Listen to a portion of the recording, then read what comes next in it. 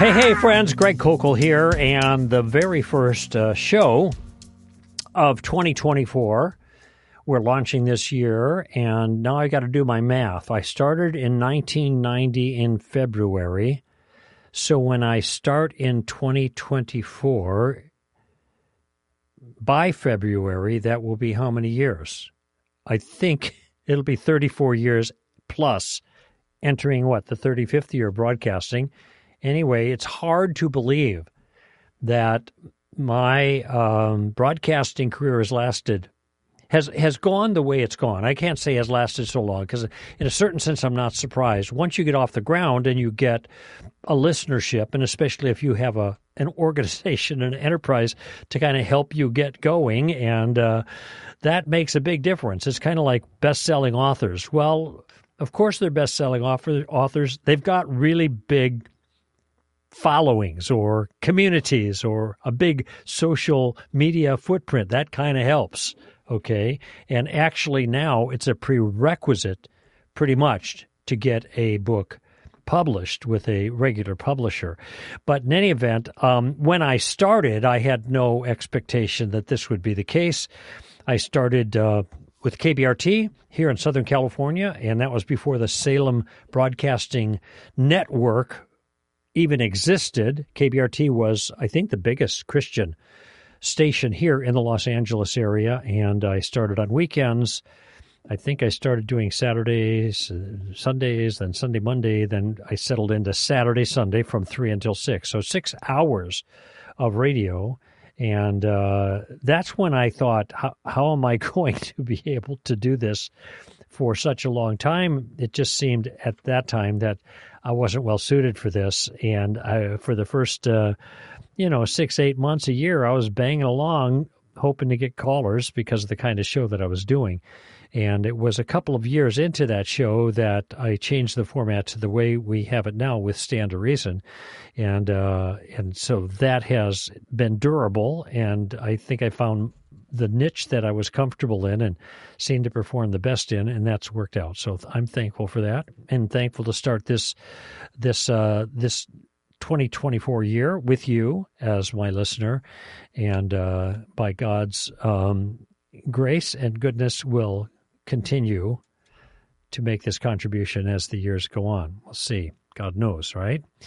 I had an interesting conversation with a friend today. Was actually a part of a series of conversations, and a little bit younger in the Lord, but doing well and growing well, and showing lots of promise for being a Christian who is productive in the kingdom. Let me just put it that way. I don't like to speculate on how any individual is going to shine in the light in the eyes of other people. Frankly, I don't think that's important. That a Christian worker has his name on books or on marquees or anything, they become household names or whatever. What matters is their performance before their audience of one. Of course, I think you know this is the case. I've talked about this before. And oftentimes, I think I mentioned this about 3 or 4 weeks ago, that when I talk about being fruitful, I am not trying to give a recipe for greatness, but rather a recipe for faithfulness. Okay? But with that in mind, this brother in the Lord has got a good start on faithfulness, all right? However, is hitting the skids a little bit and discouraged about some things. And as I look at them, these are pretty normal. But there were two, because they had to do with, okay, the shine is worn off a little bit, and reading my Bible's not so much fun, and praying's not so much fun, and now what? I'm a little bit bored with things. And by the way, I understand that completely. And I don't think that there's a Christian that has not experienced seasons of this. And I want to say on a regular basis, but I don't necessarily mean on a frequent basis. I'm not saying that we go up and down and up and down and up and down all the time, but we do go up and down. And C.S. Lewis called this in Screwtape Letters, the law of undulation. And that is because humans are odd creatures, the way Lewis would characterize it, that is, with 1 foot in time and 1 foot in eternity. The best stability that they can establish is kind of an undulation, an up and down, because circumstances change, our emotions change, feelings change, everything's in flux. And so that's going to have an influence on the way we subjectively experience our Christian life. And a lot of this has to do with temperament too. I would suggest, I suspect most of the people that find this show, this organization, satisfying to them tend to be more on the left brain side, less of the affective. And not that we aren't affective and we don't have feelings, we do, but it's not really where we live. And those who are more affective would be less inclined to be taken with the kinds of things that we traffic in here at STR. Okay, so there's a disposition that affects some of this. But nevertheless, it doesn't matter who you are, you're going to go through these ups and downs. And part of it, I think there's an element, let me just call it spiritual warfare. And the other part, I just want to call it, all right, what do I want to call this other part? I'm not sure yet, but I'll get to that in a moment. And my friend, as I mentioned, there's a spiritual warfare element here, wasn't quite clear on what I meant, probably because I hadn't been clear when I mentioned it. So I want to offer some clarity to that right now. The way to understand how the devil works in the lives of Christians is to look at what the Scripture says about that. No duh, right? But there's more going on than just Ephesians chapter 6, which is probably the most lengthy passage talking about the reality of spiritual forces of wickedness in heavenly places that bring trouble on Christians. And Paul is clear to say there that the real fight we fight is against those guys, not against the proxies that stand in between. The human beings that have been misled and deceived by those forces of powers. And it's the human beings we're going face to face with, but really the genuine battle is behind them. So what is the nature of the battle? It identifies the battle and identifies the kind of protective armor that we ought to be, and I'm going to put quotes around this now, wearing. Because this idea of spiritual armor that we wear is a metaphor. I remember many, many years ago when I was a younger Christian and misunderstood some of this. Part of my prayer included me saying, Lord, I'm putting on the belt of truth, and I'm arming myself with the helmet of salvation and my breastplate of righteousness. And I'm just walking through the steps of these pieces of the armor. But I don't think now that's what Paul had in mind. He had in mind the substance of those issues. You can't arm yourself with the belt of truth unless you understand the truth. So to arm yourself with the belt of truth is to know truth versus error. It isn't to say, I'm putting on my belt of truth. You get that, right? I mean, it was kind of... It's a little embarrassing to say that now, but I suspect there are other people who've done the same thing. Okay, and the sword of the Spirit, which is the Word of God. I don't say, okay, now I've got my sword. No, you have to have the sword, the content, the substance of God's Word hidden in your heart, in substance, in order for you to stand against the devil and use it as a weapon, like Jesus did in Luke 4, the temptations against the devil. Or maybe it was Matthew 4, I get those mixed up. But early on, there we have that example of Jesus using the word. But you have to know those things. So first I just want to say that that there is armor that we need in place to protect us against spiritual warfare writ large. Because I haven't talked about what that looks like in substance. But Paul says there is this battle. It's against spiritual forces of wickedness in heavenly places, and there are things that we have to be able to use that function like armor for us. And you could look at the particular pieces and then cash them out. What does this mean, the belt of truth? Well, we have to know the truth. If we don't know the truth, we're going to be vulnerable to the attacks of the enemy. All right? So I have also talked in other times. Now I'm getting more specific. That's the general stuff. How does the enemy attack? What is the nature of spiritual warfare? And I don't think that it's as kind of generalized and ambiguous, I'm under attack, there's the devil out there trying to mess with me, as some people make it out to be. And I just have to pray against the devil. I'm not even sure if that's appropriate. You know, when Jesus gave the Lord's Prayer, he didn't say talk to the devil. He said talk to the Father about the evil one. Or actually, literally, he said deliver us from the evil, not deliver us from evil. There's a definite article there. What does that mean, the evil? I'm not sure. Some of your translations say the evil one. So when I pray that verse, I pray both ways. Deliver me from evil and the evil one. It's a good prayer either way. I'm covering my bases. But I don't think that's really the central feature of spiritual warfare. I think the central feature of spiritual warfare, especially when you consider what Jesus says about the devil, that he is a liar, and he speaks from his own nature. Truth is not of value to him.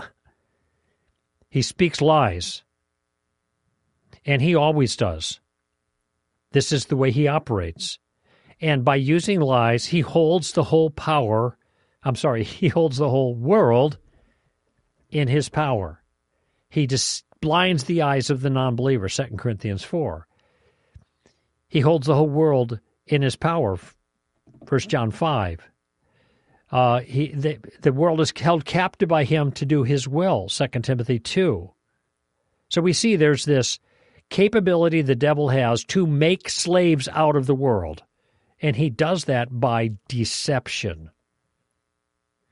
And the antidote to deception, the antidote to lies, is truth.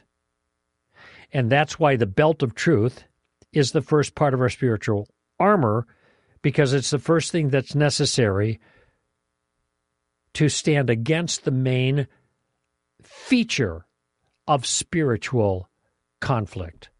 And this is why I think Paul says in 2 Corinthians chapter 10, verse 3 and 4, the weapons of our warfare are not of the flesh, but divinely powerful for the destruction of fortresses. Well, that sounds cool. What's he talking about there? These are divinely powerful weapons. Okay, what are those? Next line. We are casting down speculations. What's a speculation? Like a theory, right? We are casting down speculative theories in every lofty thing raised up against the knowledge of God. And we are taking every thought captive to the obedience of Christ. Paul talks about in Ephesians and other places that we should have our minds renewed according to the truth. So here we have in the 2 Corinthians passage an identification of our minds being conformed to true things by casting down and destroying the speculative false things raised up against the knowledge of God. Okay, what's a fancy 2-bit theological word for that? Apologetics. Apologetics, making a defense for the truth in the face of lies. That's what Paul's talking about. So in other words, given that a massive aspect of spiritual attack is advancing of lies against the truth in the face of the truth, then it's a spiritual warfare enterprise to oppose the lies with the truth and cast down those speculations. and those lofty, high-minded things that people raise up against the true knowledge of God. Okay, that's a piece of it now. By the way, that's a big piece. I actually think that's the majority of spiritual warfare is done in the arena of truth and lies. Okay, but there are other ways that the devil can make life hard on people, particularly Christians, because he's not just after people. I mean, he is, and he has them as an ally, because the flesh, which we all have prior to the resurrection, where it will be gone, we all have that. And it's a big annoyance, and it's a problem because it wants to take us in the wrong direction. Read Galatians 5. The fruits of the flesh are these. Nasty, nasty, nasty, nasty, nasty, the long list. But the fruits of the Spirit, the works of the flesh is what he calls them. But the fruit of the Spirit, love, joy, peace, patience, kindness, goodness, gentleness, faithfulness, self-control. Against these things there is no law.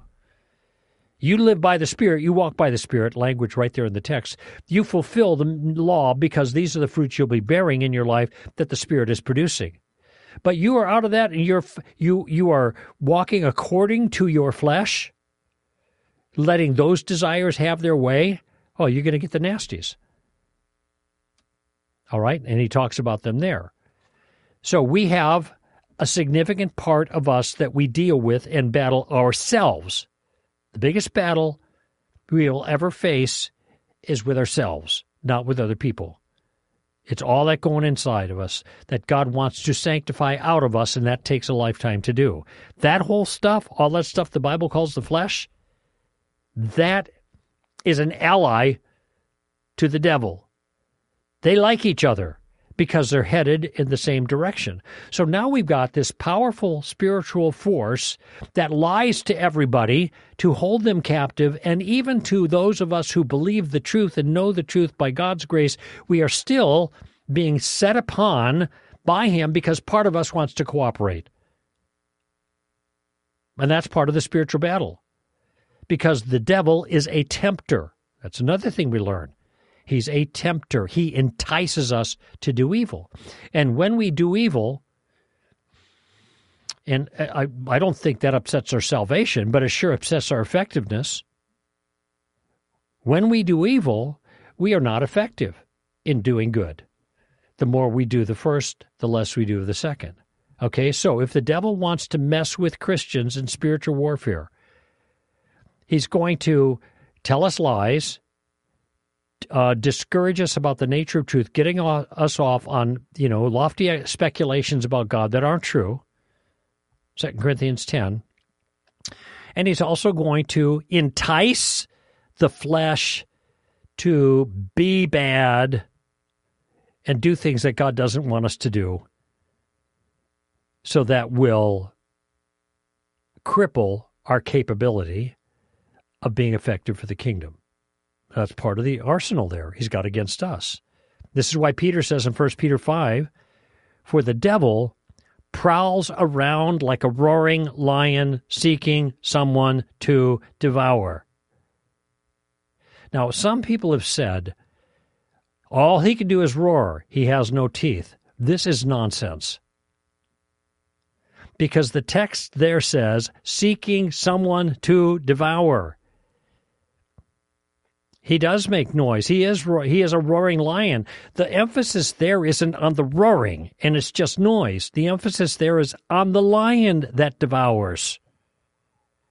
And he's got an attitude. That's why he's roaring, and that's why we have to be vigilant.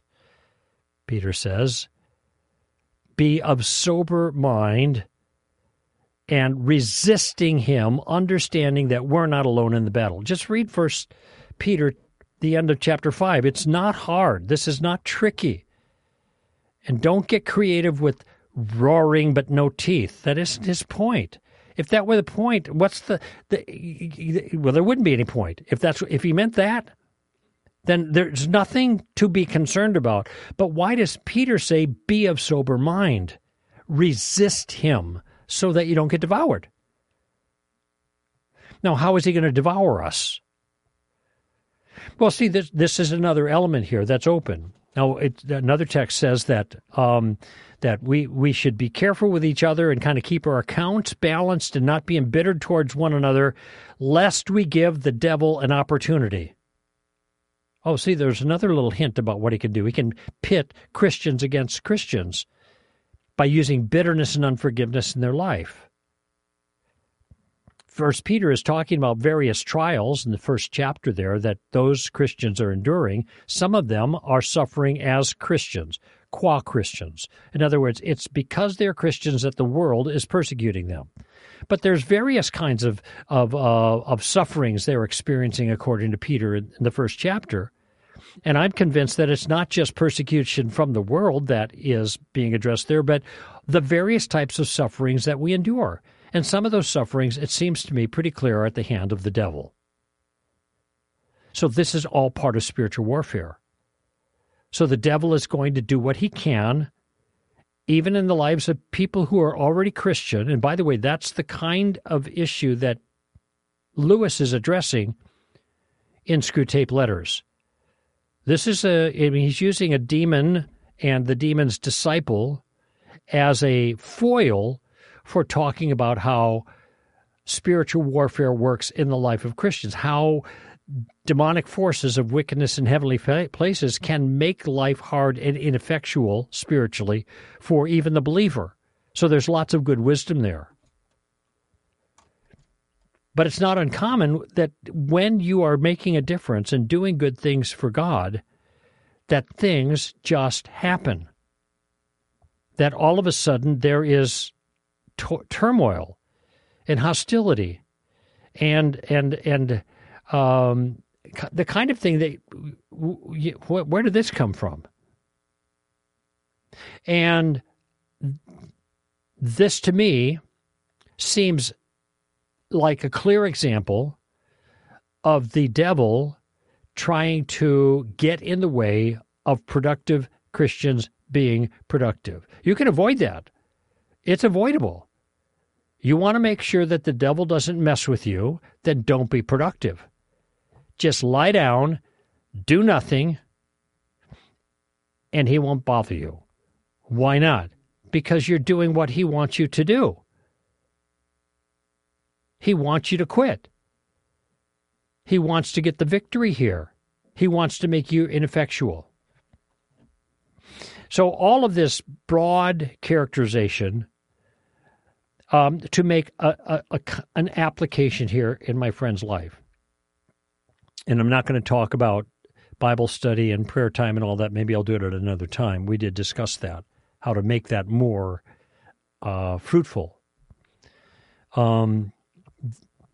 But just the idea that we should not be surprised when we are working hard to make a difference before our audience of one, when troubles beset us. And God allows that to happen. Sturgeon, did I say that? Spurgeon, I mean the evangelist, not the fish. Spurgeon said once, and this is a citation that I read every week, actually, as an encouragement to me.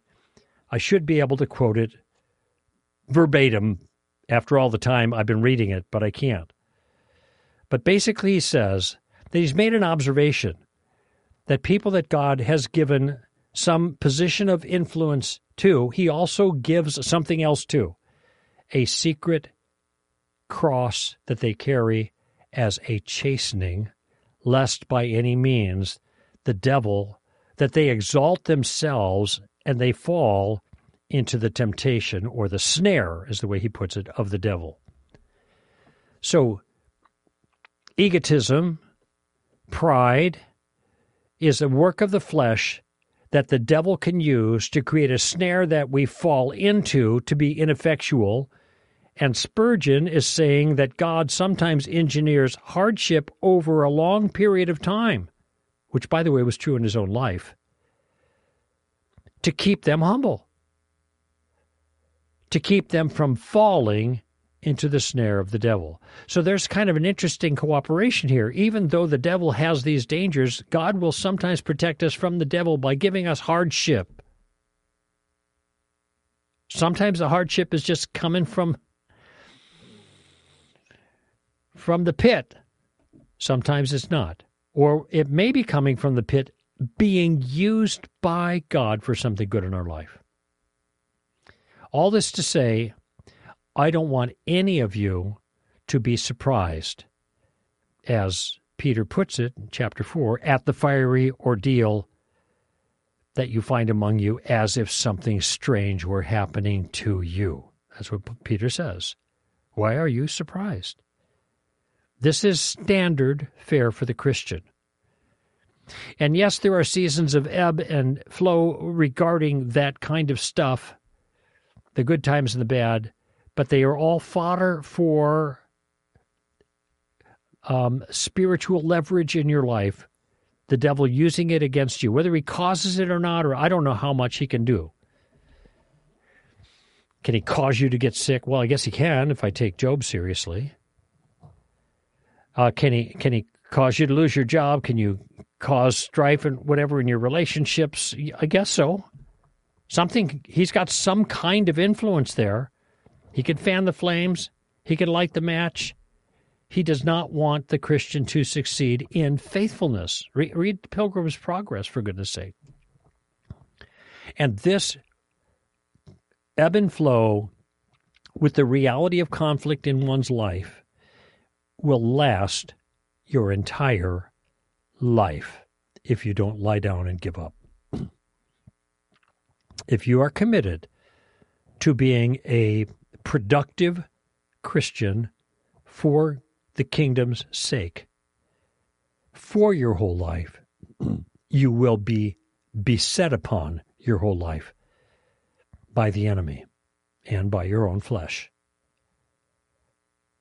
And sometimes it's most difficult when we think it ain't supposed to be so.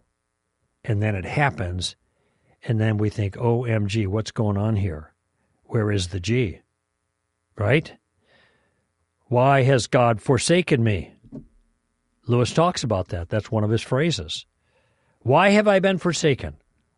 Looks round about on a world in which every trace of God seems to have vanished and asks, why have I been forsaken? That's Lewis's words. Ever felt that way? Boy, I sure have. Read Psalm 13. This is a psalm I could probably, at least the first part of it, I could probably recite by memory. I've read it so often. How long, O Lord? Will you forget me forever? How long will you hide your face from me?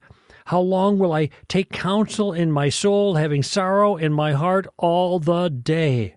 How long will my enemy be exalted over me? Now, was David a good guy? Yeah, pretty much. He had his failings, obviously, but he was a man after God's own heart. Yet he wrote that. Psalm 13, the first 4 verses. Now, it ends in a more uplifting note, but at least he's starting out with total transparency before God. What is going on here? And boy, have I prayed Psalm 13 over and over and over and over again, different times in my life. But I'm not surprised. I am not caught by surprise. Thankfully, I know better. It doesn't make it easier, but at least it doesn't make it harder because I've been caught by surprise. Does that make sense to you?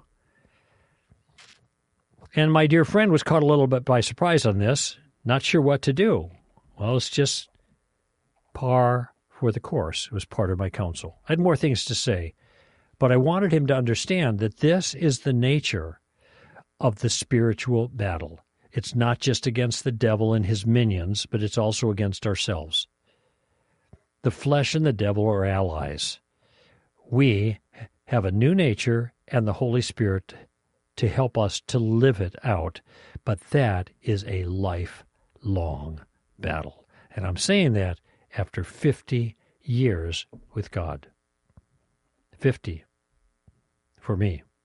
and you talk to anybody who you think has been in a similar situation, tracking with God for a long time and effectively, you look at their lives, you say, wow, you're doing great. It's amazing. God's using you. Cool. What's it like? War. That's what it's like. War.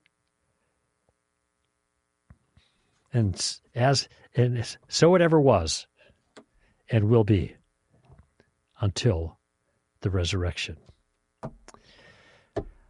All right, that may not make you feel better, but it might not make you feel good, but it might make you feel better about feeling bad.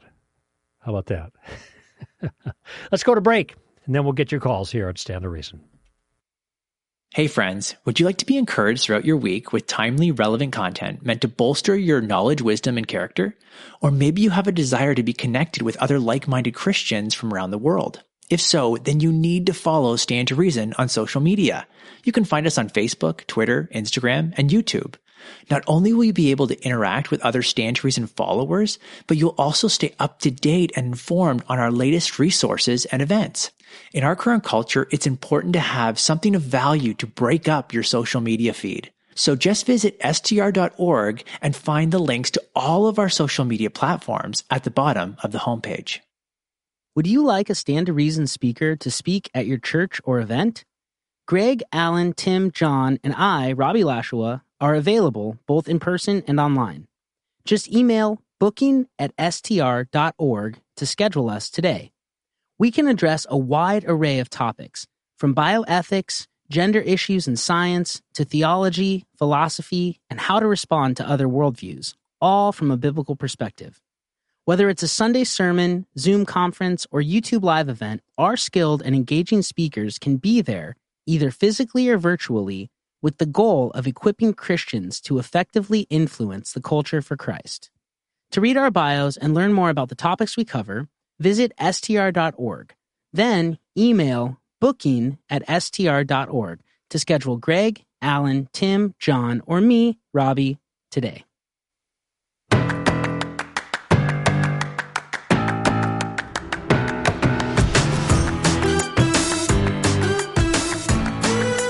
All right, friends, this being the new year, we are actually starting 2 new STR University courses that are now available. Tim Barnett is teaching on training the next generation. I think that'll be particularly good for parents and youth leaders. And Alan Schliemann is teaching transgenderism, truth, and compassion. Of course, that's our formula, right? Truth and compassion, not truth only, not compassion only, truth and compassion. Jesus came, Moses gave the law. John says in John chapter 1, Jesus came and he filled with grace and truth. Filled with grace and truth. Nice combination there. So Alan will be teaching there on transgenderism in that class. Go to training.str.org, and you can look up those classes. And by the way, if you have never done an STRU class, and it's cool. We've got some 20 different classes taught by different members of our team. And Amy, have you taught? You haven't done one yet, have you? No, we got to get you on board this year.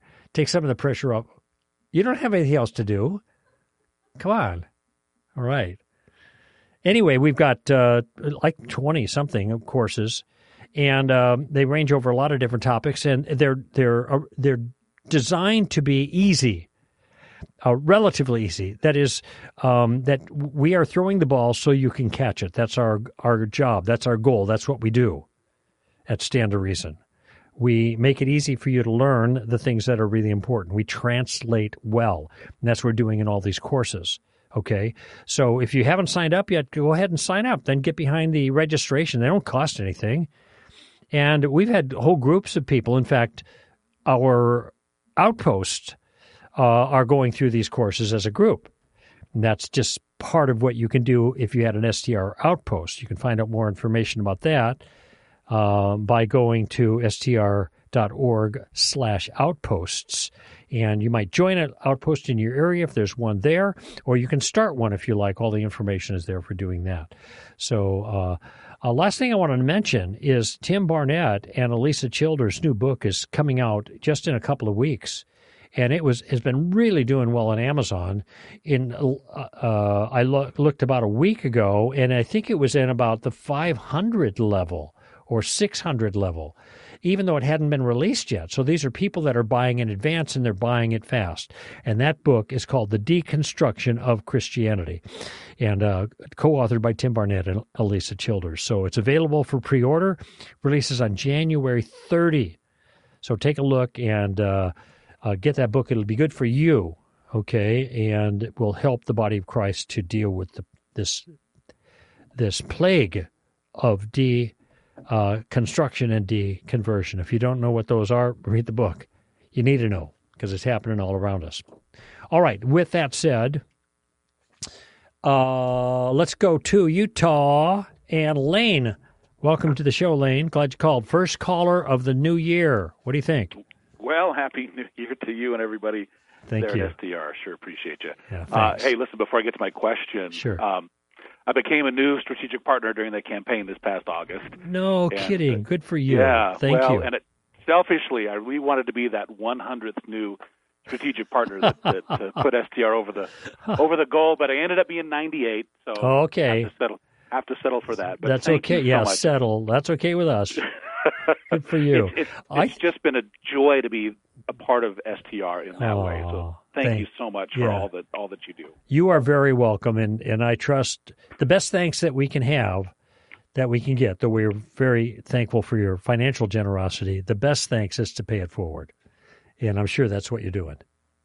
We're trying to do that as best I can. There you go. Okay, Lane, what's on your mind? So my question deals with communion or the Lord's Supper and maybe how tightly we should hold on to it and the importance of how it's presented when it's observed. And my reason for asking is this. My beautiful wife grew up in a denomination that's currently heading for a split between those who kind of hold a more orthodox view and those who hold a more progressive view. When we visit her parents, we go to that church, and sometimes we're even involved presenting special music, or we've done things at devotionals and Bible studies at summer camps that they've done. I've even preached a couple of times at their summer camp. Oh, no kidding! It's not your church, though, right? Not my church, not our church. Yeah. So this congregation is led by a pastor that, from everything we've seen, is wanting to lead the people in that congregation toward the more progressive side of things. Oh. And 2 days ago, when we were visiting, the message from this pastor came across as very universalist in nature. And for me, it's one thing to sit in a service and disagree with the teaching, but I'm becoming more and more uncomfortable with the idea of participating in communion there when it's presented as something that anyone can take regardless of belief, there's no mention of trusting Christ alone for salvation, those types of things. So I'd love to hear your perspective on it. Well, this is interesting because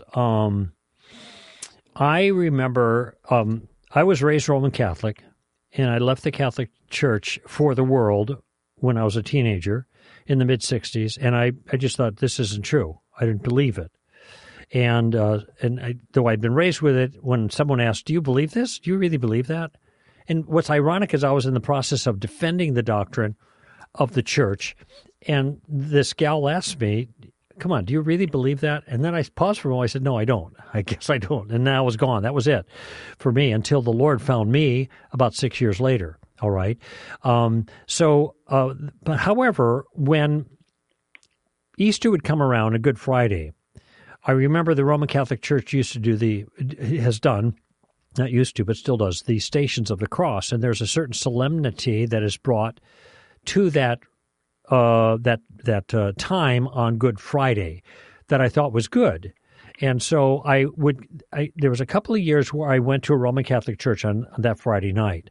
But of course, communion is part of that. And I think I might have taken communion a couple of times, celebrating the Lord's Supper there. But now I realize I stopped doing it. And in fact, I stopped going to those services. And the reason I did is because my understanding of the Lord's Supper turned out to be very different from the Roman Catholic understanding. Okay, and so in what sense was I sharing communion with them, given our divergent theologies about what we were doing? And in their mind, that wafer was Jesus' body. It was the essence, not the accidents, not the accidental properties like flesh and blood and stuff like that, but the essential properties. And to me, that's a little bit of maybe metaphysical sleight of hand or whatever in my view now as I look at it. But nevertheless, this is how they would characterize it. But that is really Jesus' body that you're eating. Well, that strikes me as a kind of almost idolatry.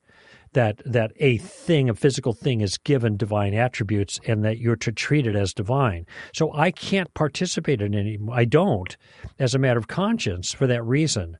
And the whole deal, even though I thought the Stations of the Cross were cool, it was embedded in a larger enterprise that I couldn't agree with. So it'd be the same reason I probably wouldn't go to a Christmas celebration with the Mormon Church, even if they had a great celebration. I might listen to the Mormon Tabernacle Choir somewhere because they have good music, but I wouldn't want to make common cause with worship with them as if we were both doing the same thing and worshiping the same God under the same terms. Do you understand those distinctions I've just made there? Oh, and I would completely agree with that, especially here in Utah. Oh, yeah, that's right. That's right. Now, so with that in mind, I think there's something similar going on here with this conversion from a more standard, you use the word orthodox, I guess, small o, sense of what's happening at the Lord's Supper, which means it's a solemn celebration of the Lord's death until he comes, okay? And it needs to have gravity to it. Doesn't mean that we're all got long faces necessarily, but there has to have gravity to it, because when there was no gravity and it was taken in a frivolous way, it had deleterious consequences for Christians, according to Paul in Corinthians. And so in my mind, it was because it was taken in the wrong way. Okay, and I haven't done a lot of deep reading on that, but I'm in more of the Reformed tradition that says what this is it's a token, it's a symbol. There's not anything metaphysical going on, either in the Lutheran sense or in certainly the Roman Catholic sense, with that bread and wine. All right.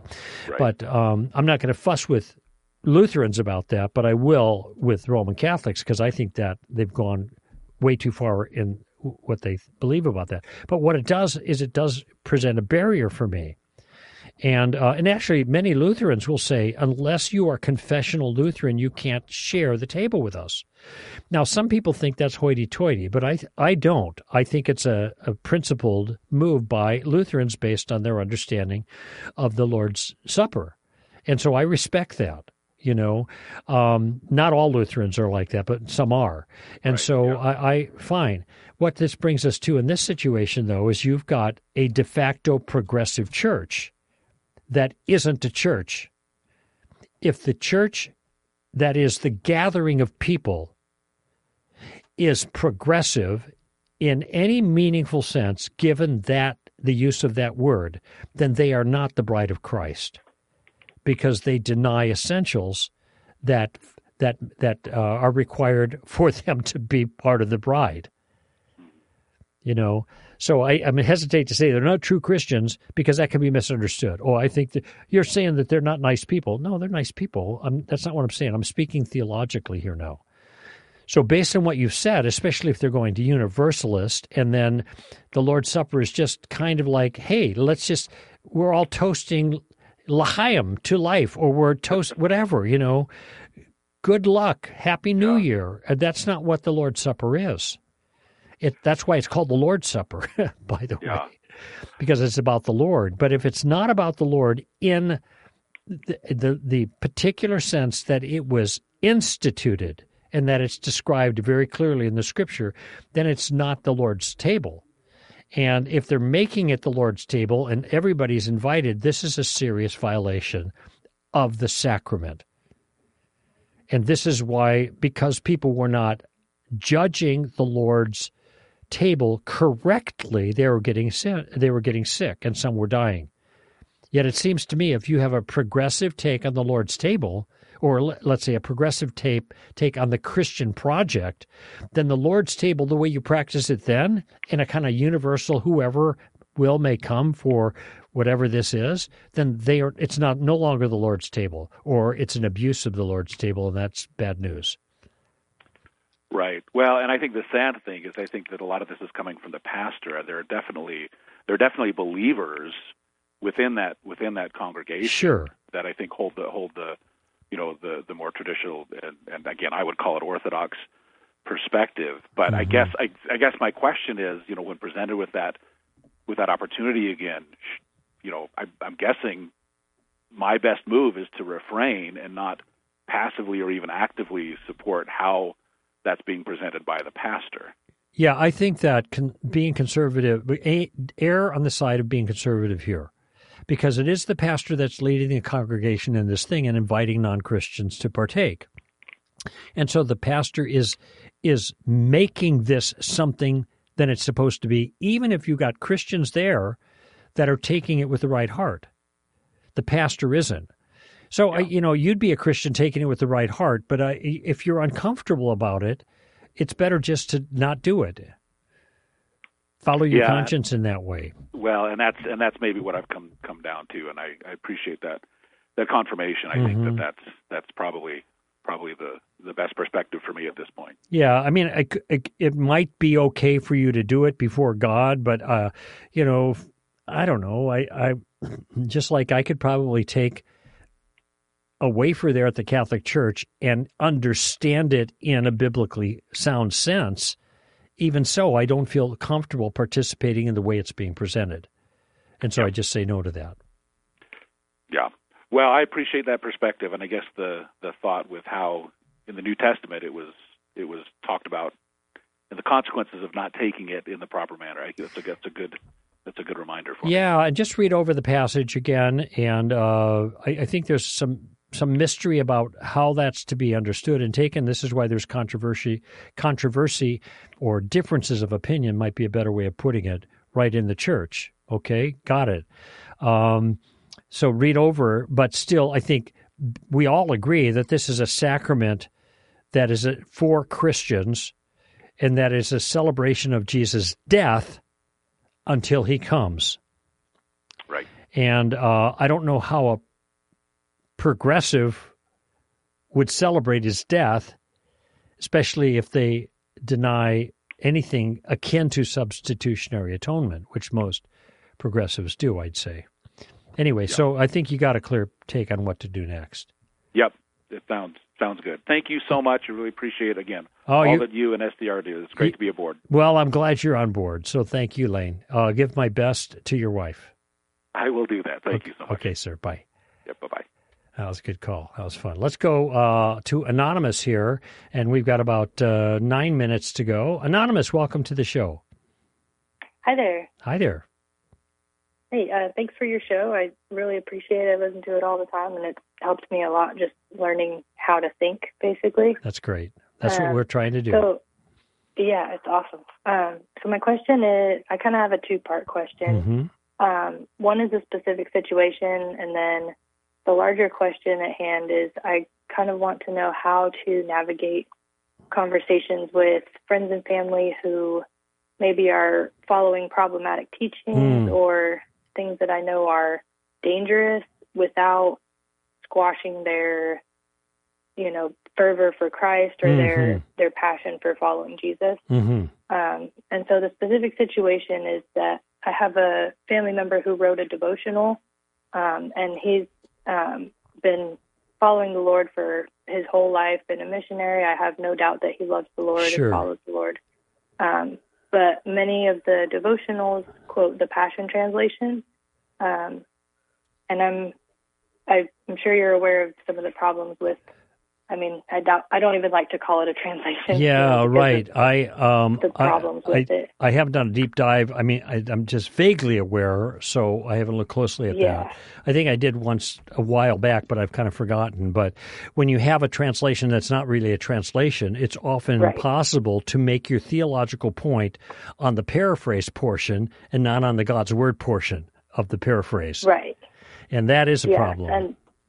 And so I'm wondering, is there a real problem with using portions of the Passion Bible that are maybe not problematic, as long as the specific sections that he's using are not a problem, or is it better to do away with the whole thing? Are you talking about the Passion Translation, doing away with that, or like you're not going to read it anymore? Or are you talking about his devotional that sometimes trades on problematic elements in the Passion Translation? Well, do you think it's a problem to include quotations from the Passion in a devotional, even if those specific passages are not maybe problematic?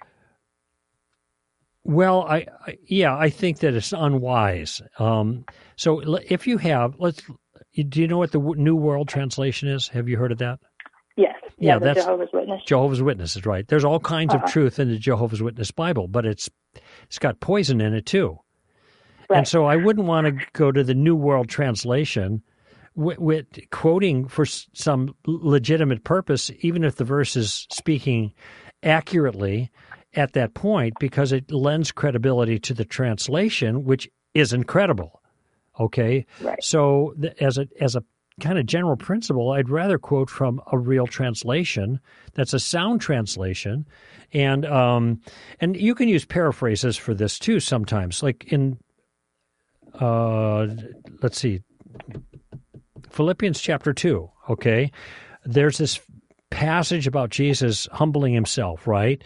Humbling himself as a servant and taking on not regarding equality with God a thing to be grasped or held onto, but humbling himself to be a man and then to be a servant and then to die the death on a cross. Well, the Phillips translation says to die the death of a common criminal. Now, I think that magnifies the point of the text, which it's a paraphrase, but nevertheless it captures the sense of the text. He dies the death of a cross. Well, that's a horrifying, ignominious way to die. And so, and we miss that sometime. And when Phillips paraphrases by saying the death of a common criminal, I think it does us a service. So paraphrases can be helpful to draw attention to the force of the meaning of the text. But if there's paraphrases that are consistently bad, I wouldn't even use the paraphrase. I'd use something else that's consistently good, even though it's a paraphrase. So I tend to stay away from that kind of thing entirely. The question that I would ask of your friend or family member who wrote the devotional is, why aren't you using a standard translation? If the translation can make the point you're making in the devotional, why go to a paraphrase? It's part of the devotional writer's job to do the paraphrasing for the reader. If you read any good devotional, I've got a devotional that's done by all Puritans, okay? So that means all the writers are 100 to 200, 300 years old. I mean, that far back, right? Actually, I think Spurgeon was the last Puritan, okay? So they're 100 years at least. And they're good commentaries on the passages. There's what the devotional is meant to do is to give you insight into a passage and to do the paraphrase if necessary for you. This is what pastors do all the time. They read a passage, they teach about it, and then they do an interpretive paraphrase. So if I were teaching on or reading a devotional on this passage in Philippians chapter 2, I could say, look at Jesus. And Jesus, what did he do? He let it go. He left it behind. He became a servant, and he was willing to die the death of a common criminal. So that would be the way that I'd characterize in a devotional what the text is actually trying to tell me. So what is the point of using a text that itself is a not a translation, but rather a paraphrase. That's the point. To me, it's not wise to do that, and it gets you into trouble because you're getting that much further moved away from the substance of the text itself. Does that make sense? Yeah. So we're just kind of running out of time, and I know your question involves some other things. And I would say the best way to approach this with someone else is to ask them questions. And you might say, with regards to the devotional writer, you ask them, why did you use the Passion Translation? I'm curious, rather than any other standard, New American Standard, the NIV, the ESV, the King James, however. Why would you use that? Well, I like the way it's worded. Do you think that its words are always accurate? That's another question. And in your case, Anonymous, I don't know, do you think that the application they're making, even from the Passion Translation, is somehow corrupted because the translation is corrupted, so they're not even getting the right point? Not in the ones that I've read so far, no. Oh, okay. So it might be that, he's not causing much damage using a paraphrase that's not really entirely accurate. But what he is doing is giving visibility to a paraphrase that's not a good paraphrase. Yeah. And that claims to be an interpreter. So it may be unwise for him to do that, but I don't know it's going to be helpful for you to point that out with him because he's already in print with it. Right. And it's unlikely that he's going to change his mind. He's going to be defensive and tell you the reasons why you think it's a good idea. You could ask a few of those questions just for your understanding's sake. Why did you use that? Are you concerned about it at all? There's some aspects of it that don't seem to be right. Help me to understand it. But you're just being a student at that point. You're not chastising. And I think with him and the devotional, it's not going to be fruitful for you to take exception with him. Right. Now, in other circumstances, other family members, other teaching, stuff like that, then it might be a good idea to ask a lot of questions about these doctrines that you think may be problematic. And that's always the best way to go about that, using questions. So that's another issue, though. I'm sorry I didn't get more to that. Thank you for your call, Anonymous. I do appreciate it, and I hope that was helpful. And that's all the time I have for this hour, friends. Greg Koukl for Stand to Reason. Give them heaven, all right, friends? Bye-bye now.